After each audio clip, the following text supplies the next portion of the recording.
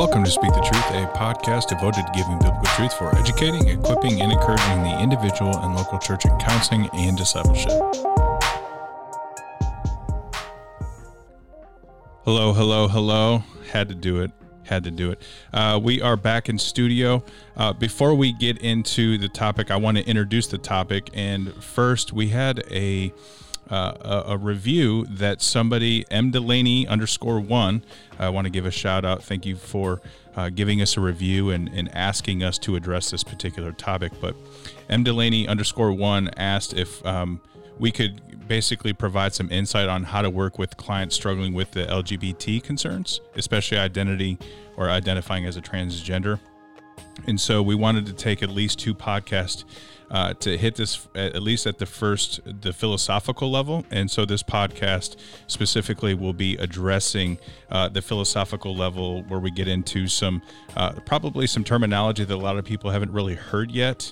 But because this is such a high resolution topic in our culture right now, we wanted to take the time to provide some cultural content that a lot of people will understand, and then provide the spiritual piece, which will be the next podcast that we do for that, where we're presenting the spiritual side and then kind of the how-to and how we actually bring this idea to the counseling room. So with that, we are finally back. We actually have Jeremy back in the studio. Jeremy, how you doing? It's great to be here. Missed you guys. He was working too hard in Oregon. He didn't have time.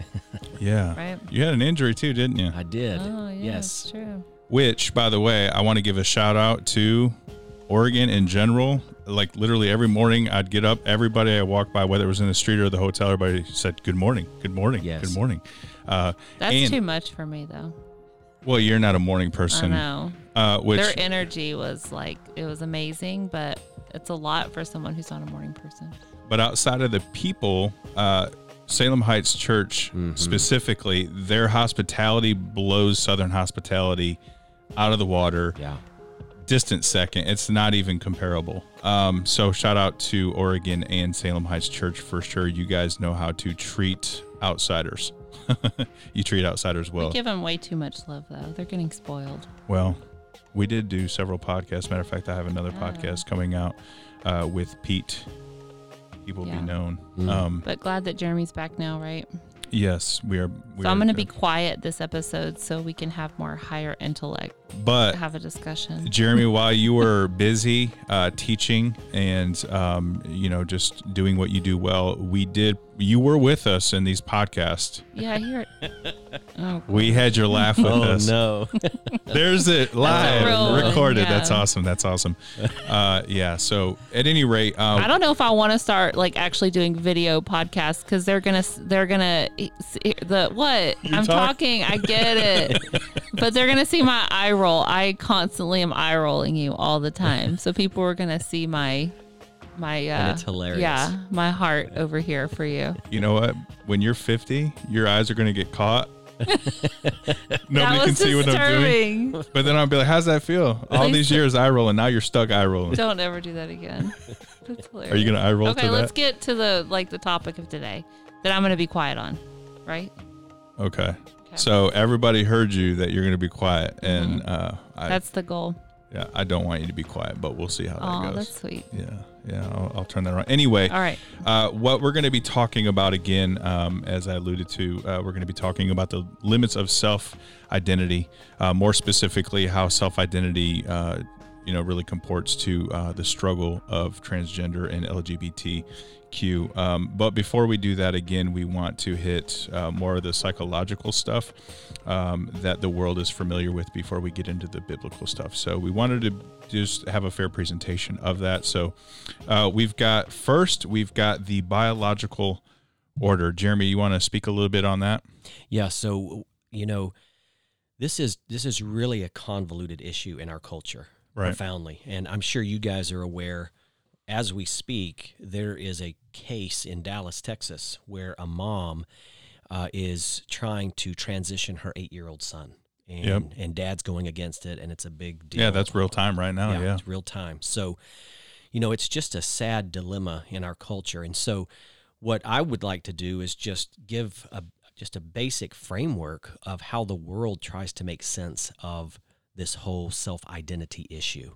And you asked first about the biological order. So we're taking some of these terms from Dr. Eric Johnson's book, Foundations of Soul Care, where he gives several orders of meaning, and there are 4 of them that we'll hit ultimately. And the first one is the biological order, and that's the platform for all higher psychological functioning. So we're talking about things like genetic determinants, prenatal development, neuronal maturation, neuronal structures, brain structures. And in some very interesting way, the biological order doesn't really have a big voice in the conversation about self-identity, because we have individuals who are biologically male who identify as female, or vice versa, biologically female who identify as male. So that strata of meaning is really a strata that doesn't hold a lot of weight in the conversation that we're having, where historically that bore a lot of weight. You have a little boy that's genetically a little boy, and that's the way it was. But we are living in a very different time now. That's what I find interesting, in one side of the spectrum, an argument and category of thought, especially in terms of a worldview where materialism is on the table, where everything is biological, right? Make these biological arguments. So we'll pander to biology when it fits the scope of thought, but then all of a sudden, we're going to get over here, and it's about how I feel about who I am. Now, you know what? The biological order, we're going to just kind of sweep that under the rug, as it were, a little bit. So, yeah, that's interesting, just to make that observation that it's kind of gotten this sleight of hand where we're not acknowledging it. Yeah. So in some regard, we're calling this an order of meaning, one of the orders of meaning. And in our culture, it's really becoming a meaningless order.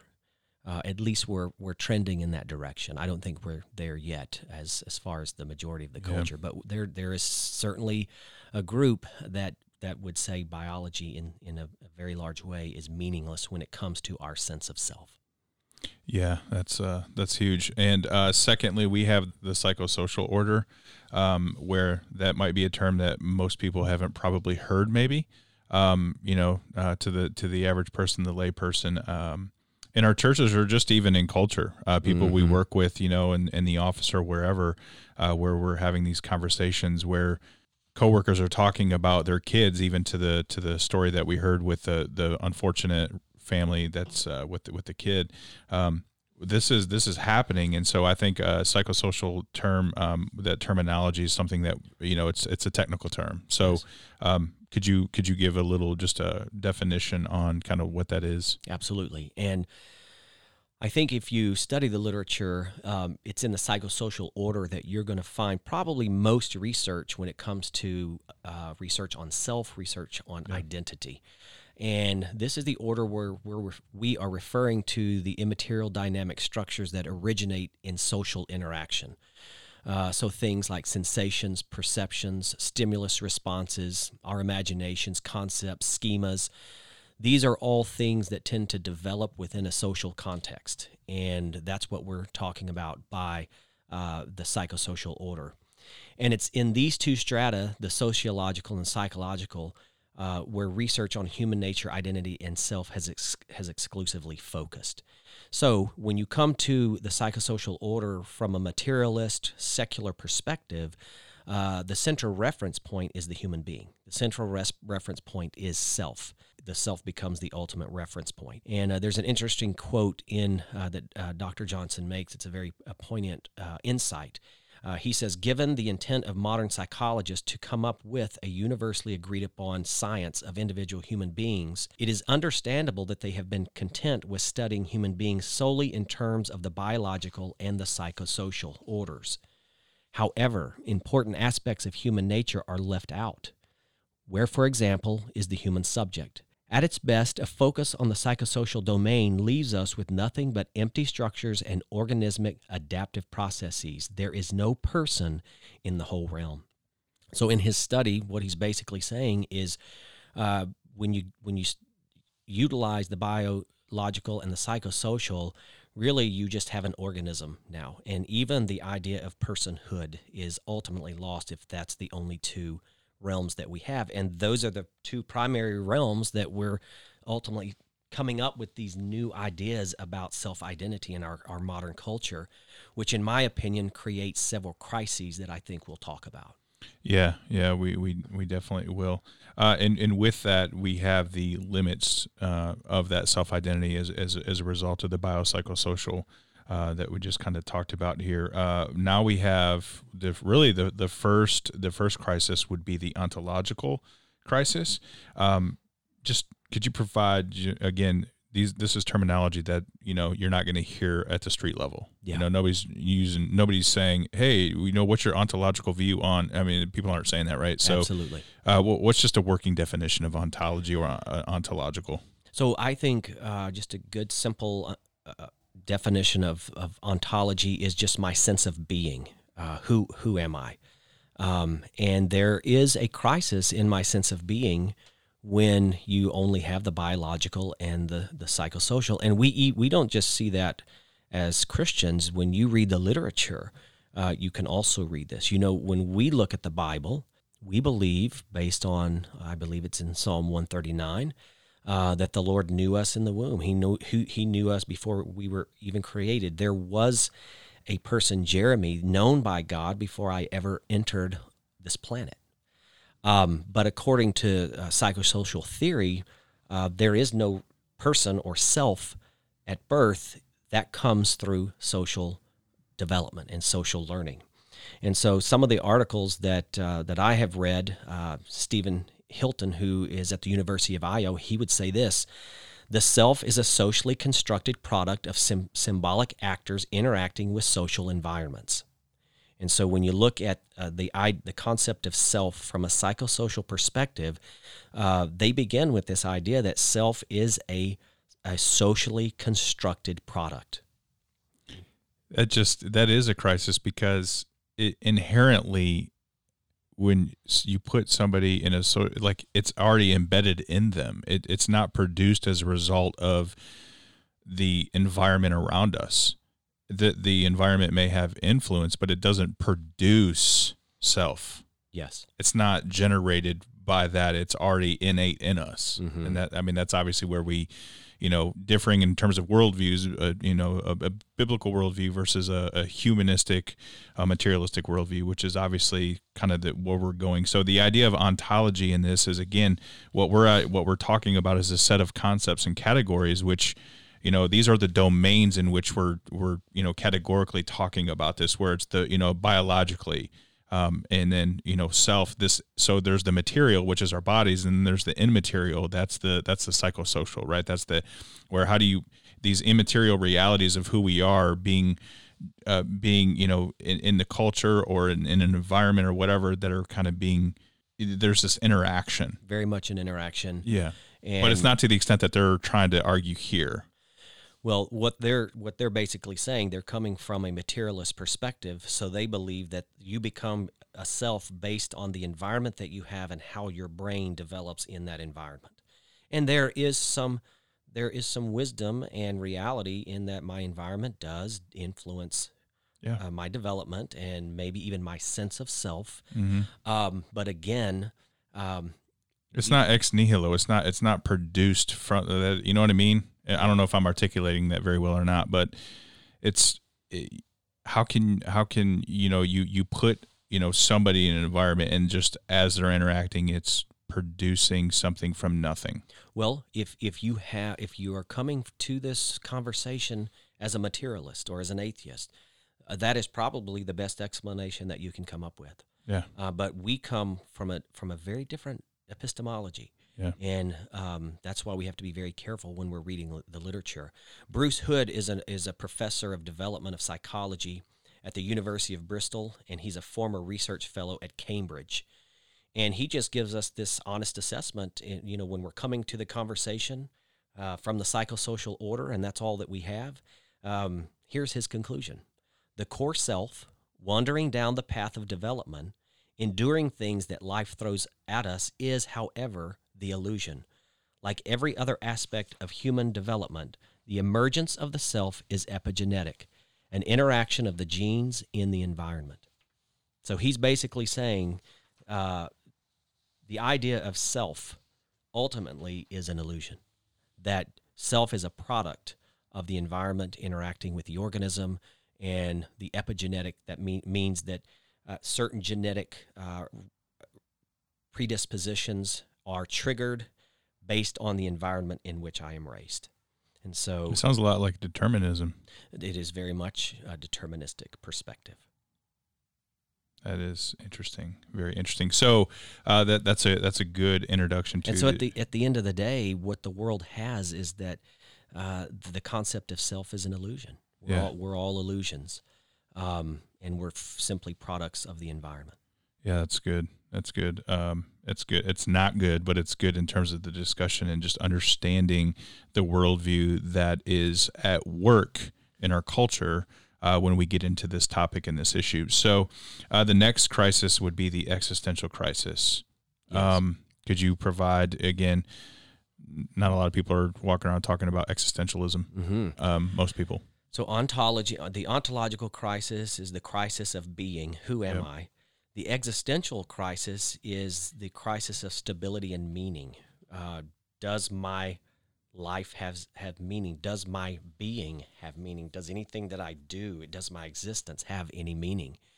And there is a lot of very powerful research out there telling us, not only from a biblical, not at all from a biblical perspective, but from a secular perspective, telling us that in our culture, in the West, that we are indeed experiencing an existential crisis. And so it makes sense that this convoluted reality of self-identity is emerging because people are desperate to try to have a sense of meaning, or try to make sense of their being. Dr. Rob Whitley, in the Harvard Review of Psychiatry, he says this, that people in postmodern societies are becoming increasingly detached and disembedded from traditional institutions, including extended family, religious congregations, trade unions, and local communities. These mediating structures, which historically have been very, very important, are posited to provide fellowship, identity, and meaning to life, and we're losing that. And he says in the article that I read that the emergence of the idea of the empty self has now come onto the scene, and that's the empty self is devoid of meaningful content and connections, a self that is filled up by consumerism and other activities specific to postmodernity. And what this is doing in our culture, it's creating a diminished capacity to securely navigate risk and unpredictability, leading to a sense of despair. We're seeing that all over the place. The rise of substance abuse, personality disorders, and associated parasuicide in the West. Acts of self-harm as a means to fill the empty self. And I can tell you, as a practicing counselor, in the last 2 years, I have seen more people with severe suicidal ideation than I've seen in 20 years of practice. And I have even had some people in my practice who have attempted that. So that is something that's very much on the scene. It is a huge crisis in our culture. And in developing anorexia and bulimia as a means to forge a distinctive identity. So this guy concludes this, quote, individuals must engage in constant self-interrogation vis-a-vis day-to-day living to ensure that their current social roles and identities are commensurate with wider values and appropriate changing contexts. So because the postmodern idea is everyone's creating their own story, tradition has lost its value. Right. Structures have lost their value. Things that used to give people structure to navigate the world in reality have lost value, which has created an existential crisis in our land. That's very, very just unfortunate and depressing. It is depressing. Very depressing. So that brings us to the third crisis, the ethical order. Yeah, so this moves us into a different realm for sure, the ethical order. And this realm, this strata, is asking the questions, what are our values? And that's a big question in our day. And that leads us to the question of epistemology. And epistemology, just very simply defined, is basically, how do we know what we know? Right. What is our ground of truth? What is our ground of meaning? And as far as the scientific community, to a large degree, it's research, it's empiricism. But in this new critical era in which we find ourselves, most people's final epistemology is themselves. Yeah. And that's where we're entering into this place of confusion, and where self-identity is becoming more and more of a thing in our society. So the crisis, though, emerges in my own field. I want to give an example of why you're walking on really shaky ground when you begin to say, I am who I feel that I am, and I get to make that up as I go. So if I'm a male, but I feel inside that I'm a female, you're walking on shaky ground if you want to be consistent in your logic as a culture, as a society, and I would say in the world of psychology as a profession. So let me give an example. If a young woman walked into my office, and let's say that she had a preoccupation with one or more perceived defects or flaws in physical appearance that are not observable to others, so that when she looks in the mirror and she weighs 90 pounds, she totally feels that she's fat, and she identifies as being overweight. Okay? Yep. Now, if I walk consistently with the self-identity movement, it seems to me that as a professional, my job would be to embrace that identity. Or if she comes in and feels I'm ugly, and because I'm ugly, I'm therefore unacceptable. Well, that's her construct. That's what she feels. She feels that stronger than anything else that she feels in her life. The question that I have for people that follow the self-identity logic is, why am I not to embrace that? Why is she there? Just say you are who you are. Unfortunately, it's depressing and negative, but that's who you are. Yes. So why are you here talking to me? Yeah. Why do you want to change that? Yeah. And from a loving perspective, and because I operate with an epistemology that tells me something about that individual, that they're created in the image of God, whether they're a Christian or a non-Christian, that my job is to love them and build them up. So I'm not going to automatically accept that conclusion. But if a person comes into my office, the same office, and says, I feel very strongly that I'm a man trapped in a woman's body, or a woman trapped in a man's body, my job is to accept that, versus look at the objective data in front of me, the genetic data, and say, well, I'm not sure that's the truth, and we may need to work on that. Especially if that person is a believer. You know, I have Christians come to me who have this struggle, and they're believers and they love Jesus, but they have this strong impulse that they are living in the wrong body. It's very sad and very, my heart breaks for these individuals because their faith convictions tell them something different than maybe what their feelings are feeling. But as far as values, it gets really tricky, because if I'm going to be consistent, if the girl that feels she's ugly, if that's her belief system that she wants to embrace with all of her being, and the other person comes in feeling like a man trapped in a man's body, why am I to reject the one person's construct and embrace the other person's?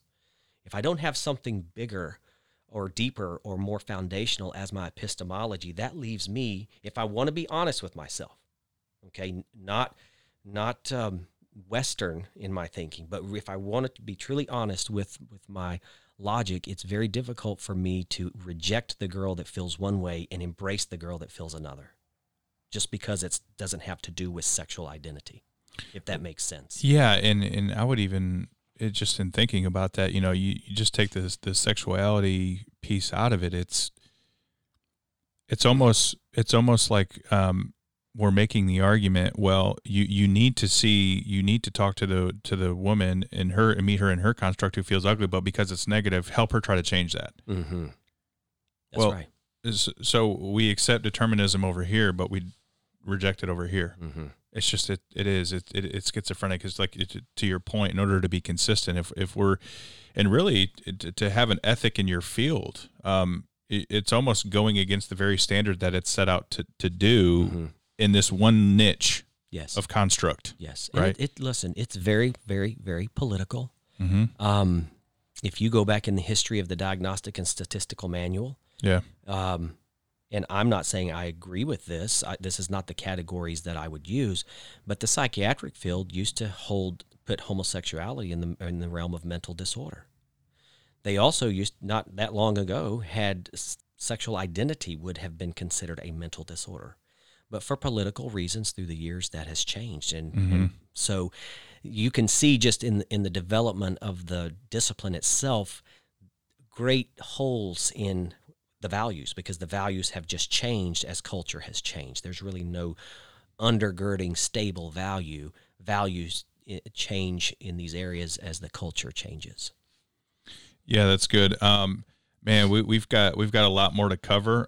So we're going to pick this up in the next episode, where we kind of finish just the biopsychosocial piece and the crises that are prevalent in it, and then we'll wrap up in this next episode with just the spiritual reality of this, in terms of the epistemology, and understanding. Just philosophically, we know what we know because of what Scripture says. So, really kind of what we covered here just now is, what are we, why are we, and how are we to live as a result of that? That's really what the biopsychosocial really is, with the ethical crisis that we have as a result of it. So when you begin to break down these constructs, and you remove God out of it, you are left with despair, because you can't. Man is constantly trying to create himself into something void of God, and he simply can't do it. Yeah, he's not able to do it. And what we're ultimately watching, Michael and Shauna, is we are watching in our time literally Romans chapter 1 unfolding right before our very eyes. To give hearty approval to it. Yes, when we know. Because to the point you literally just made, with 20 years ago when it was labeled as a disorder, now you know what, culturally, because of what's happening culturally, we're going to make concessions, and we're changing that. And the Lord tells us in Romans, once we begin to embrace those things, He will give us over to them. And I think that's the ultimate judgment. Yes. Yeah. So that is good. So we will pick this up next episode. Until then, go and speak the truth.